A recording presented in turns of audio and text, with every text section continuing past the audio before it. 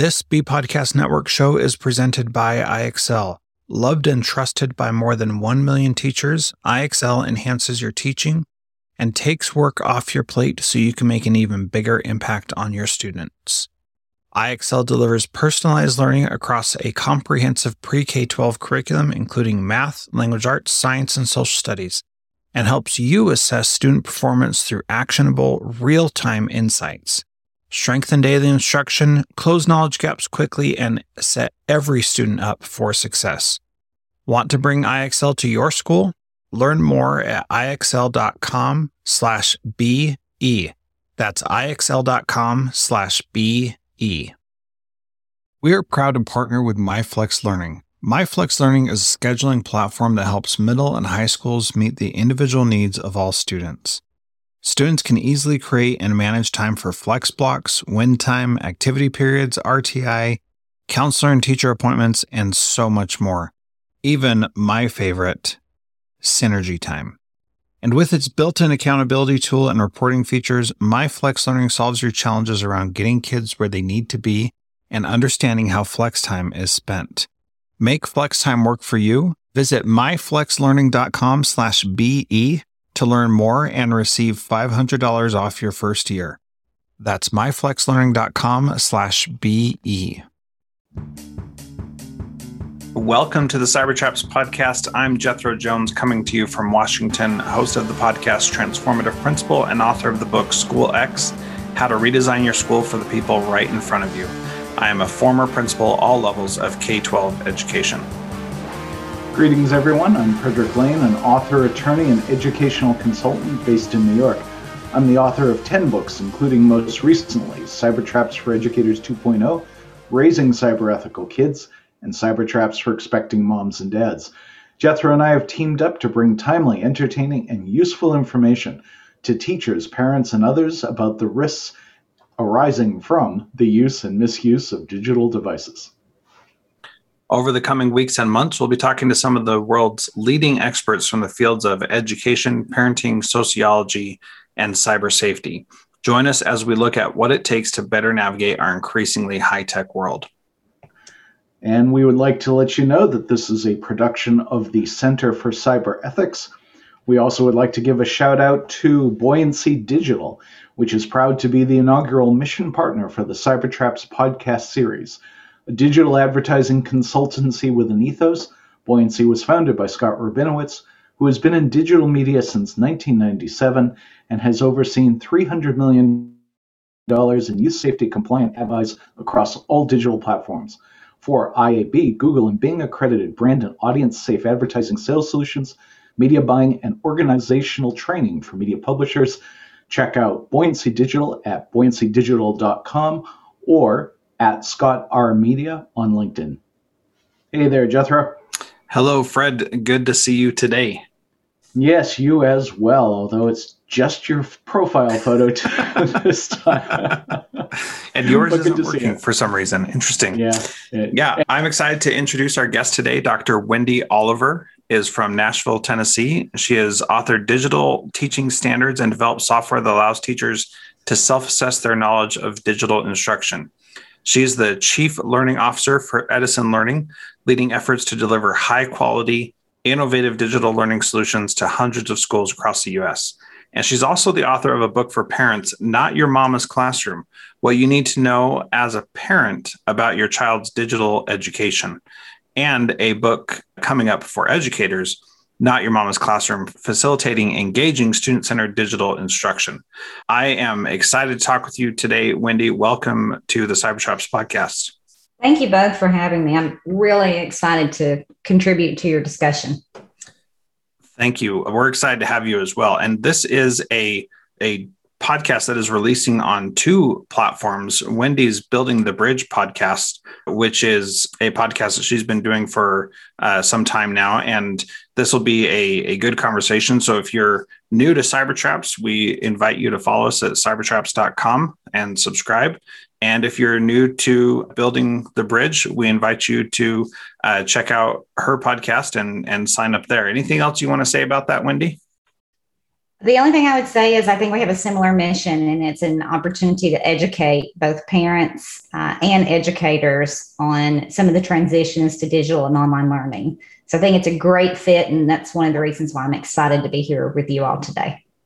Let's start talking about that. We were all thrust into this, and some people were more prepared than others. Some things are going to go back to quote unquote normal, but that's not necessarily the case for everything. And going digital is not something that parents and students can just opt out of.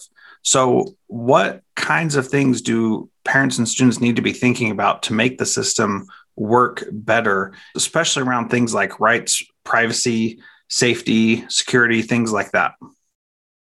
So I think you said it beautifully when you said we've been thrust into this. So many teachers and families overnight in the spring, because of the pandemic, had to learn how to learn in a remote fashion.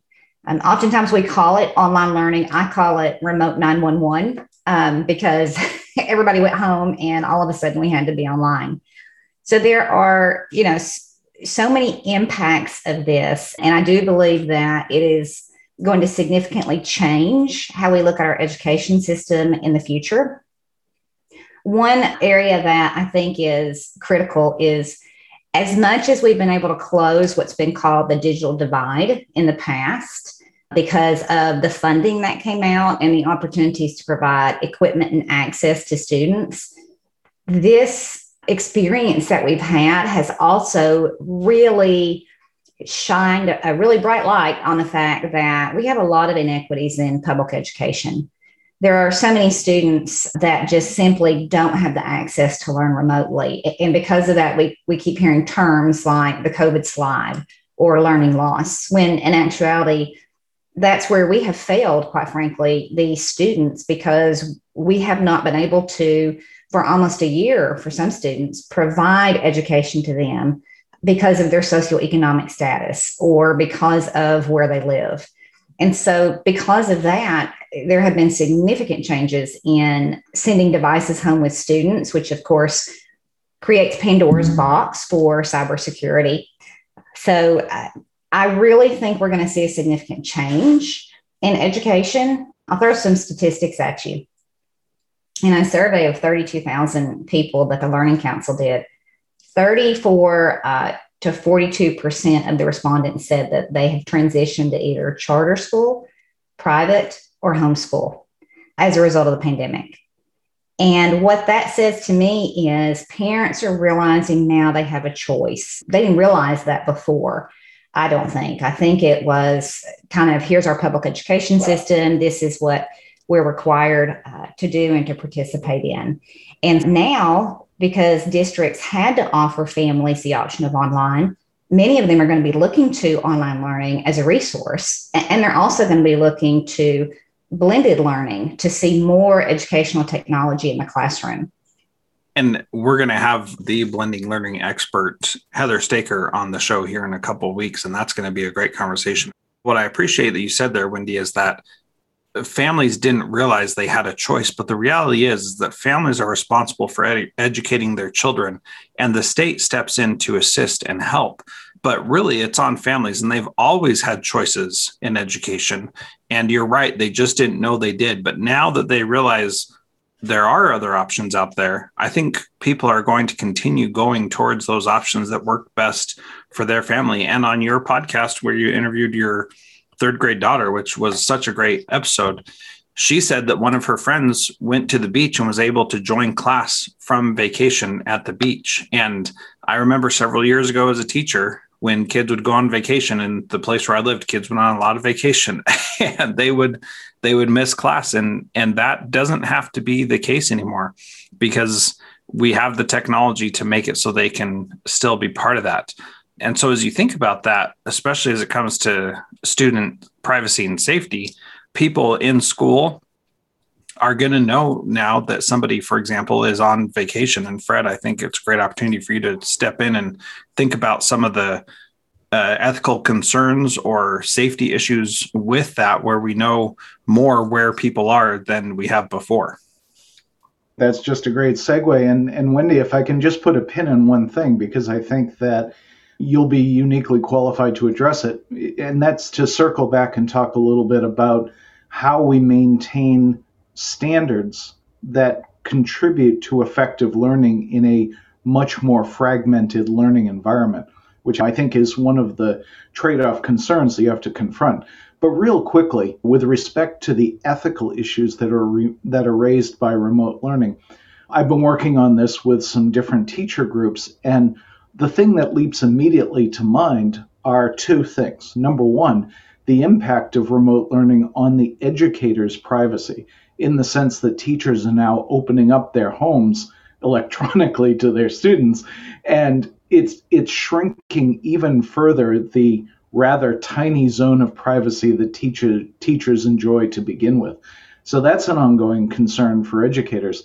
And then the flip side of that is that educators are now seeing much more about the home lives of their students. And that's raising some uncomfortable issues in terms of the educator's access to information about the kids, which can be discomforting at best and potentially problematic at worst. And then also expanding the zone of necessary reporting if they observe or hear something that triggers that duty.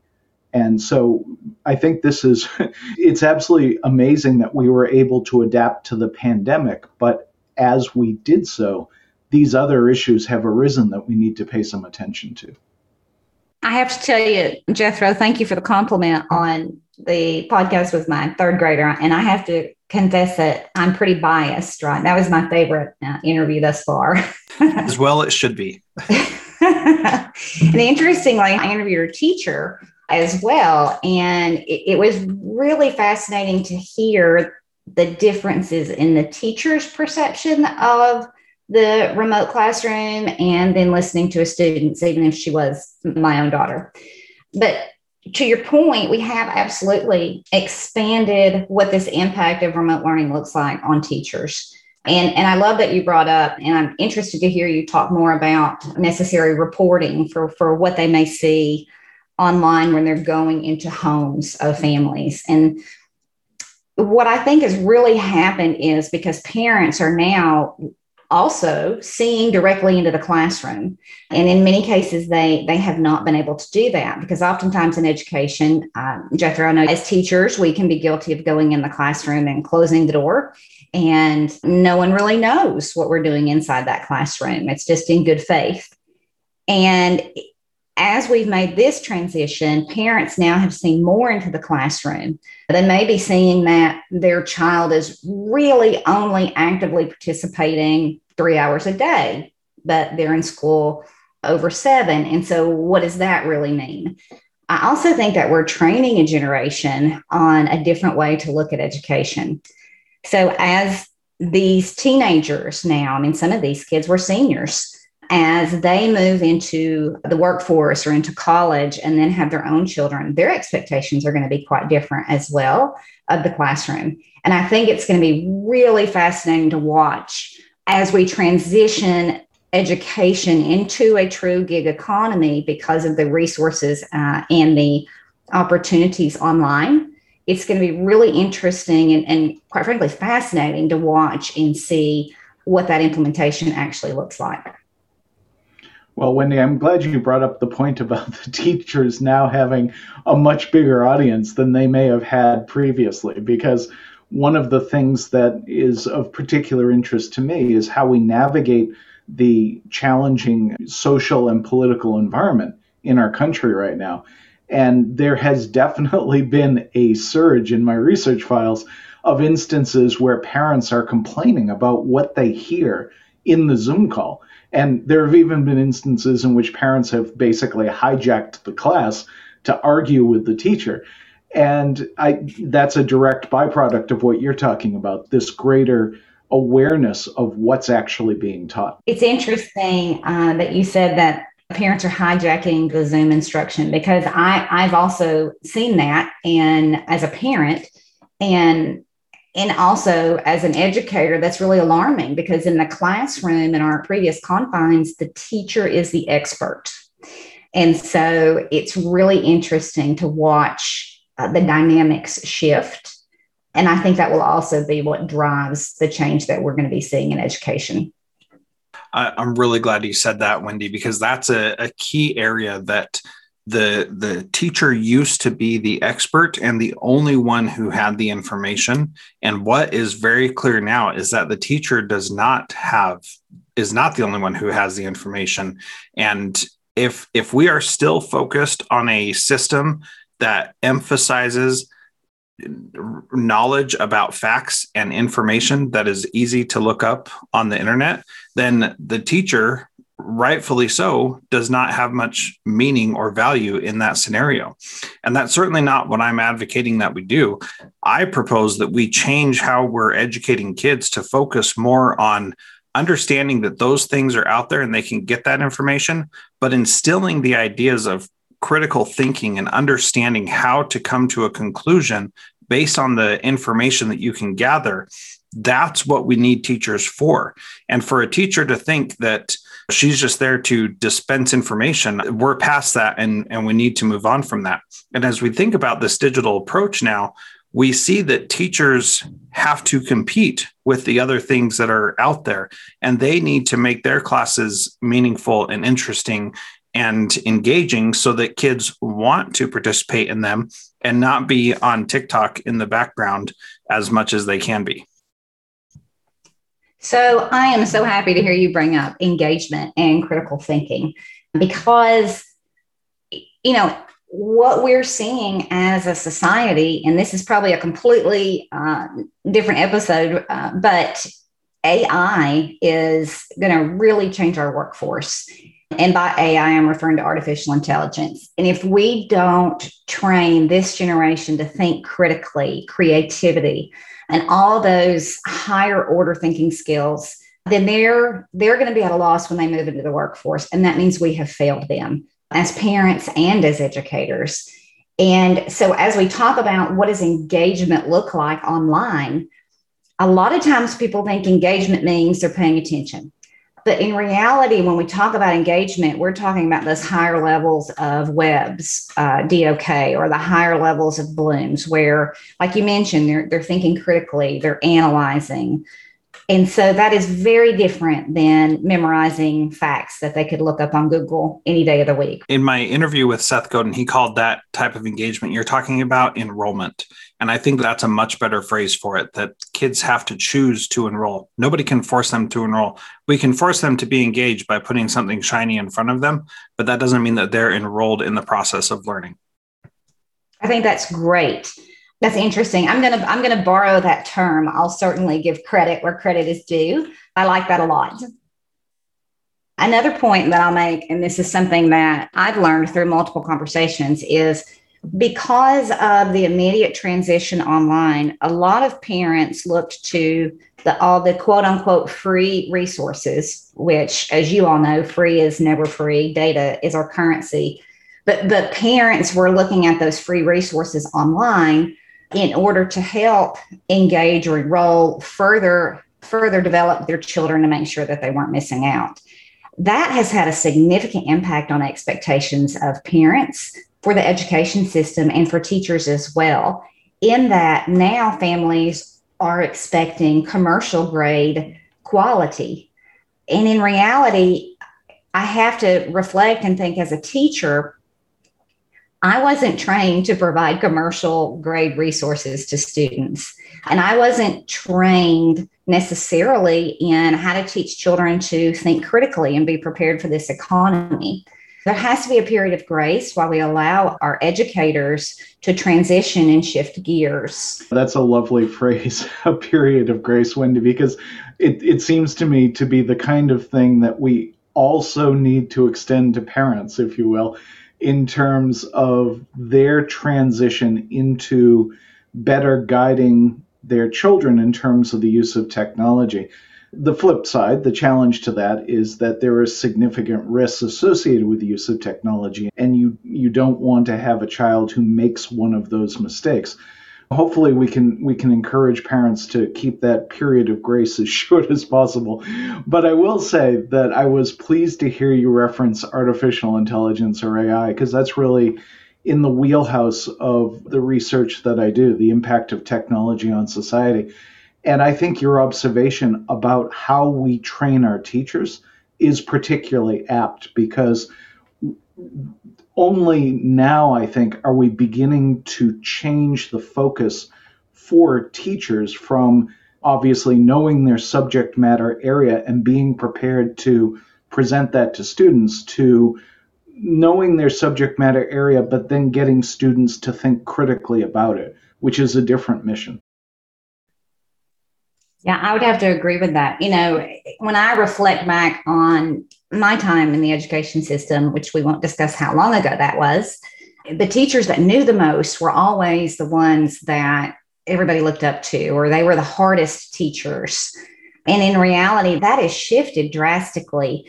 But there is going to have to be an opportunity for training those teachers and for helping them to transition in such a way that they can meet expectations. What I find in education is that change is very slow. Well, change was not slow with the pandemic. Everyone was thrown into it, as we've already said. And so because that expectation was changed overnight, I truly believe that is what is going to propel and drive our education system to change. And in addition to that, I had the opportunity to interview Dr. Paula Love on Building the Bridge. And she is a funding expert. To listen to her talk about all the different funding opportunities that have come as a result of the pandemic, it is amazing to me that all of these dollars are out there for schools to change and to deal with this current situation. And it is the first time, as someone who managed a federal grant years ago, it's the first time that I have ever seen funding with so few strings attached for school districts. And that I'm so hopeful will be used to change what we see as our public education today.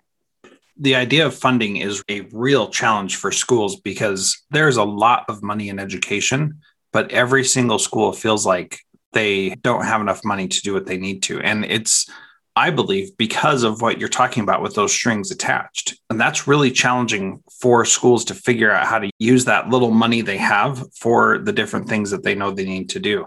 I think some of the things that definitely schools should be spending their money on are teaching about ethics in technology spaces, understanding how to use those appropriately, and then thinking really hard about the kind of technology that we buy and whether or not that is furthering our mission and what we want to have happen with our students.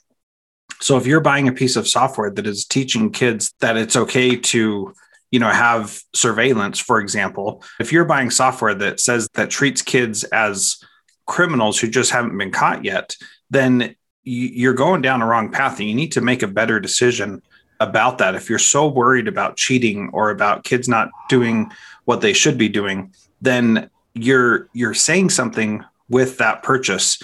And I think it's really vital to make those decisions in a way that is very ethical and honors people as individuals and doesn't punish them for being human beings.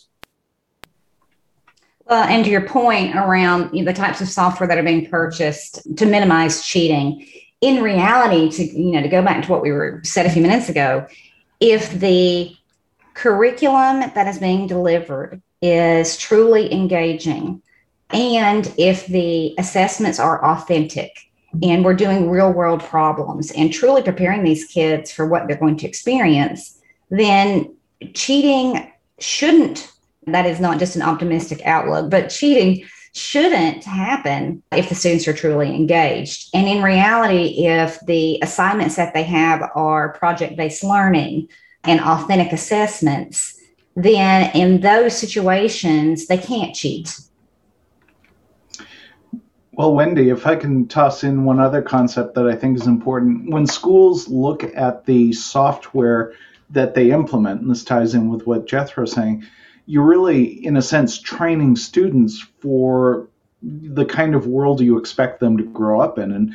And if, as Jethro said, if we're treating them as kind of minority report candidates, people who just haven't been caught yet, then that's going to really shape how they view the world. Some time ago, when I did Cybertraps for the Young, I was fairly clear on the fact that I don't think that hidden surveillance software, even on your child's computer, is a good idea, because it teaches them that they are subject to hidden surveillance. And I don't think that is a positive social good. I would have to agree with that. One of the things that I recommend to parents to help mitigate situations and to prepare their students and their children is having open and honest dialogue, being very honest about what is cyberbullying. Why do we want to not have our iPad in your bedroom at night? It's just not a good idea, but why, right? It's not just that we monitor it and shut the device off. It's a conversation because this is the world in which these children live, and they need to be made aware of the consequences of some of the decisions and choices that they could potentially make. Well, and closely related to that is the ability to convey your family values to the children in those conversations, so that you're having a real dialogue about what your expectations are. And I would argue you give the children a chance to have some feedback on how they want devices used within the family. One of the things that I point out to people with some frequency is that there is good statistical evidence that the thing that bothers kids most is their parents being distracted by devices. At my home, we have a no phone zone policy at the dinner table. And that's for everyone, right? Not just children. That's for the adults as well. Yeah, I have a great story that will be my last comment here. I was with a friend, and he was using his phone while he was talking, and his daughter came up and wanted his attention, and he kept ignoring her. And she finally waved her hand in front of the screen to get his attention. And one, that made him frustrated and mad that she did that. But two, it proved that she was very aware that he was ignoring her and paying attention to his phone. And it was just fascinating to watch that exchange play out, and really tragic at the same time, because you could see the hurt and frustration in both of their eyes with how that device was coming between them, very literally. Yeah, absolutely. I think that's one thing that we all grapple with, and especially in a pandemic when we're stuck at home. It is very easy to pay more attention to the device. But another thing that I have found is over the last year, so many families have had the opportunity to create habits of quality time together. And that quality time, like you said, Fred, about how it helps to really create and install those family values, and the communication increases. While we've talked about a lot of things in the pandemic that could potentially be negative, such as cybersecurity increased risks, there are so many benefits that have come out of this, I think, for the future of education and also for families.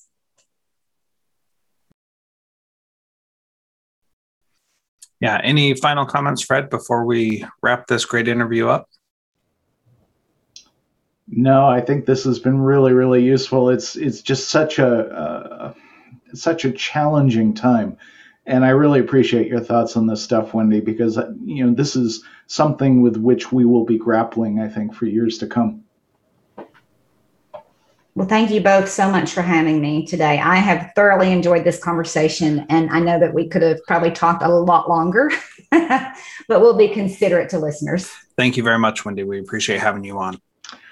Alrighty, folks, that wraps up this episode of the Cybertraps podcast. In the coming weeks, we will continue our coverage of emerging trends in a variety of areas, including digital misconduct, cyber safety, cybersecurity, privacy, and the challenges of high-tech parenting. Along the way, we'll talk to our growing collection of international experts who are helping us to understand the risks and rewards of digital technology. You can find the Cybertraps podcast on all your favorite podcast apps. We hope that you'll share the show with your friends and colleagues, and reach out to us if you have questions or topic suggestions. If you'd like to follow us on Twitter, I'm at Jethro Jones, Fred is at Cybertraps, and Wendy is at Oliver_DR for Dr. Oliver. If you're still listening, you must have loved this podcast. So please leave us a 5-star rating and review in your podcast service. We appreciate having you in our audience and look forward to having you join us on our live show on Monday.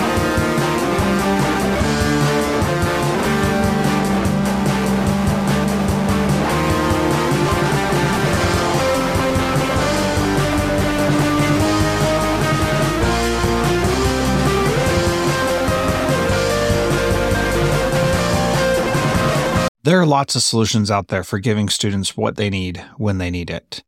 But when do they actually do all of those things? You need flexible time. When added into your master schedule, flex time enables students to get extra help or intervention, meet with teachers, make up work, get physical exercise, and try new enrichment offerings. If you're thinking of giving it a try, check out MyFlex Learning, which unlocks the benefits of flexible time without all the headaches you get with it usually. Its intuitive design and SIS integration makes implementation and training a breeze. Make your flex time work for you. Visit myflexlearning.com/BE to learn more and receive $500 off your first year. That's myflexlearning.com/BE. Do you want to save time on prep work, increase student achievement for all of your students, reliably meet Tier 1 standards? You can do it all, but don't waste another minute. Head straight to IXL.com/B to learn how IXL's research-proven teaching and learning platform can help you achieve these goals. That's IXL.com/BE.